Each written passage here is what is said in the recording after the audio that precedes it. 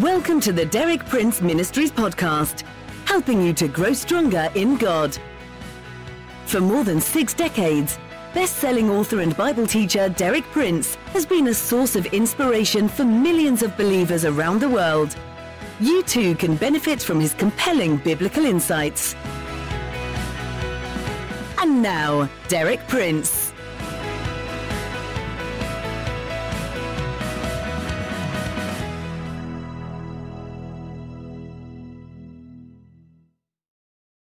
It's good to be with you again at the beginning of a new week, sharing with you keys to successful living, which God has placed in my hand through many years of personal experience and Christian ministry. Our theme for this week is both rich and rewarding: God revealed in His names. What we can know about God from the various names given Him in Scripture. All through the Bible, names have great significance, much greater than they usually do in our contemporary culture. Almost all the names in the Bible have a specific meaning and a specific appropriateness to the person named. A clear example of this is found in the names of the 3 patriarchs, Abraham, Isaac, and Jacob. 2 of them had their names changed by God. That's Abraham.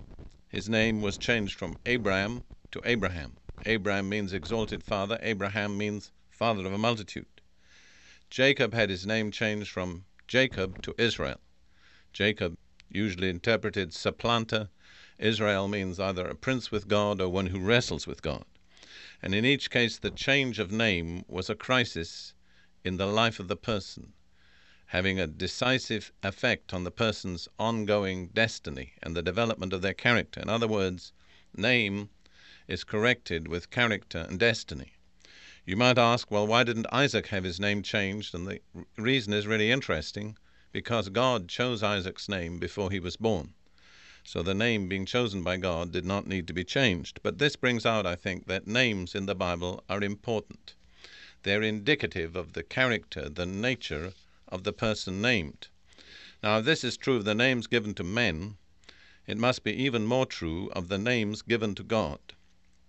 It's these that I'm going to speak about today and throughout this week, the names of God. The primary name for God in the Hebrew of the Old Testament is Elohim. We'd probably spell that in English Elohim, Elohim. This name occurs in the first verse of the Bible, significantly enough. Genesis 1:1, in the beginning God, Elohim, created the heavens and the earth. Thereafter, the same name, Elohim, occurs about 2,500 times in the Bible, in the Old Testament. One obvious conclusion is the Bible is a God-centered book, and that's the reason for its continuing appeal to the human race. Now, one very important fact about Elohim is that it's a plural form. The ending im in Hebrew is the normal plural ending.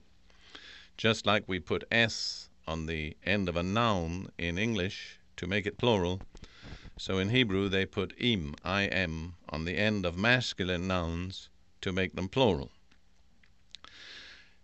Interestingly, there is a singular form of that word. The singular form is Eloah.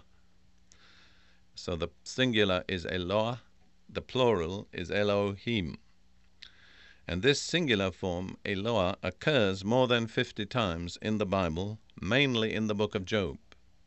The book of Job is quite possibly the oldest book in the Bible, and so that indicates that Eloah is an old form which gradually, more or less, went out of use.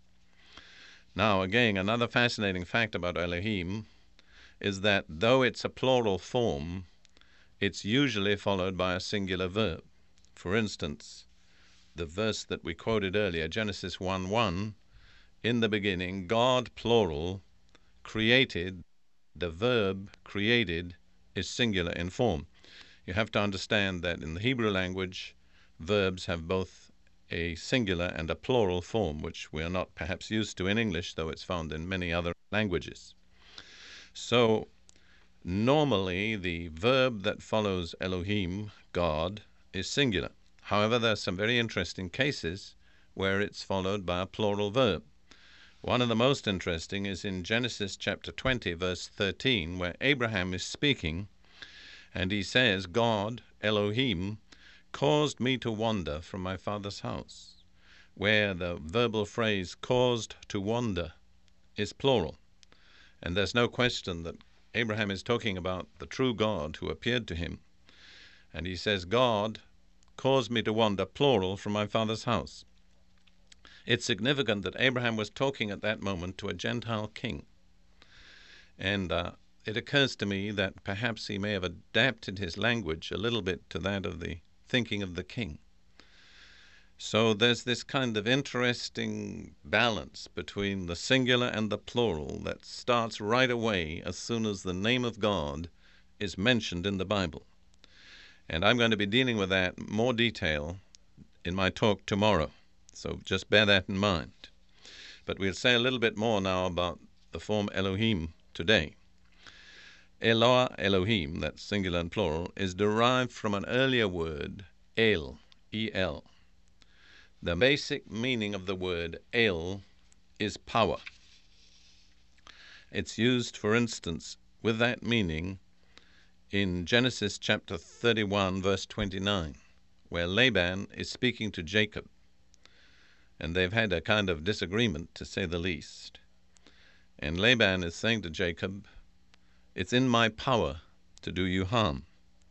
More literally, he said, it's in the power of my hand to do you harm. The word power there is El, the same word that's used for God. So the basic connotation or association of those words, El, Eloah, Elohim, all stemming from the one root form, El, their basic meaning is the powerful one. The plural Elohim suggests the totality of all that is God.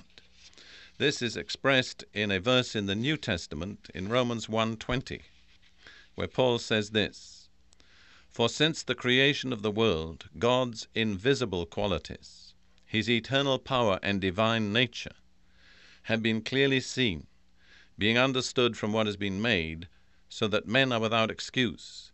Paul is saying there are certain aspects of God which are manifested in creation, and he calls them his invisible qualities, and then he defines them as his eternal power and divine nature. That's really what Elohim stands for, God's eternal power and divine nature. It's interesting that in that passage in Romans 1:20, the Jerusalem Bible uses the phrase power and deity. Perhaps, in a way, the most comprehensive way to translate Elohim is deity, because we have to take into account its plural form. It really sort of sums up all that is God, the totality of all that is God. This word Elohim is also applied in the Bible to persons other than the one true God, but it's always for some specific reason. Persons or created beings who in some measure manifest those attributes that are associated with God as Elohim, particularly power, majesty, and authority.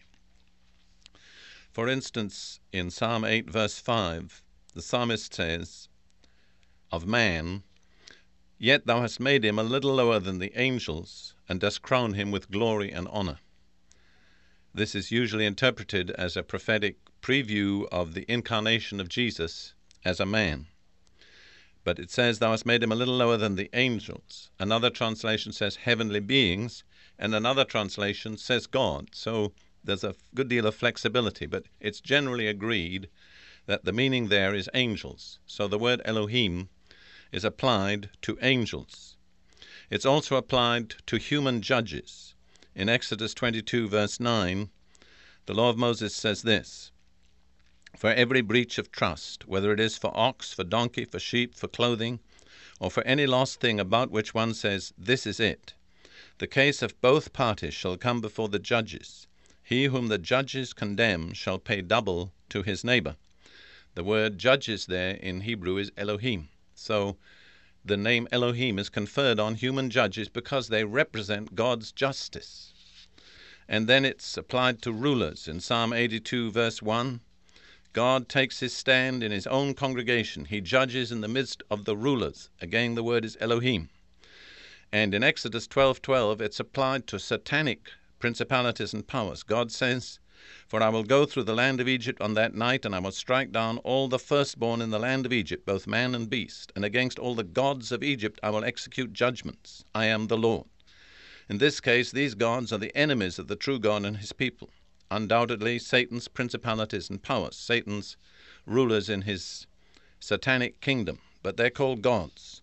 So we see that word Elohim is applied to angels, human judges, human rulers, and satanic angels, because in some way or other they manifest those things associated with God, which are power, majesty, righteousness and justice, eternity, heavenly being, summed up, I believe, in one word, deity.